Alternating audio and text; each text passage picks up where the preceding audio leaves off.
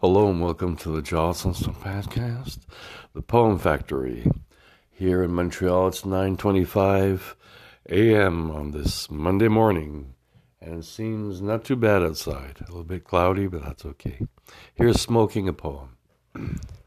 Why not take a puff of this and hume the natural scent of a compact poem? Ars poetica, free verse, ballad, etc.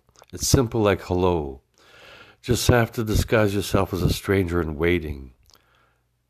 Who's really one, according to me? I still feel like an English poet. After all, it's my mother tongue, and I think in French. Such is how I am, so take a puff of this poem and exalt in making.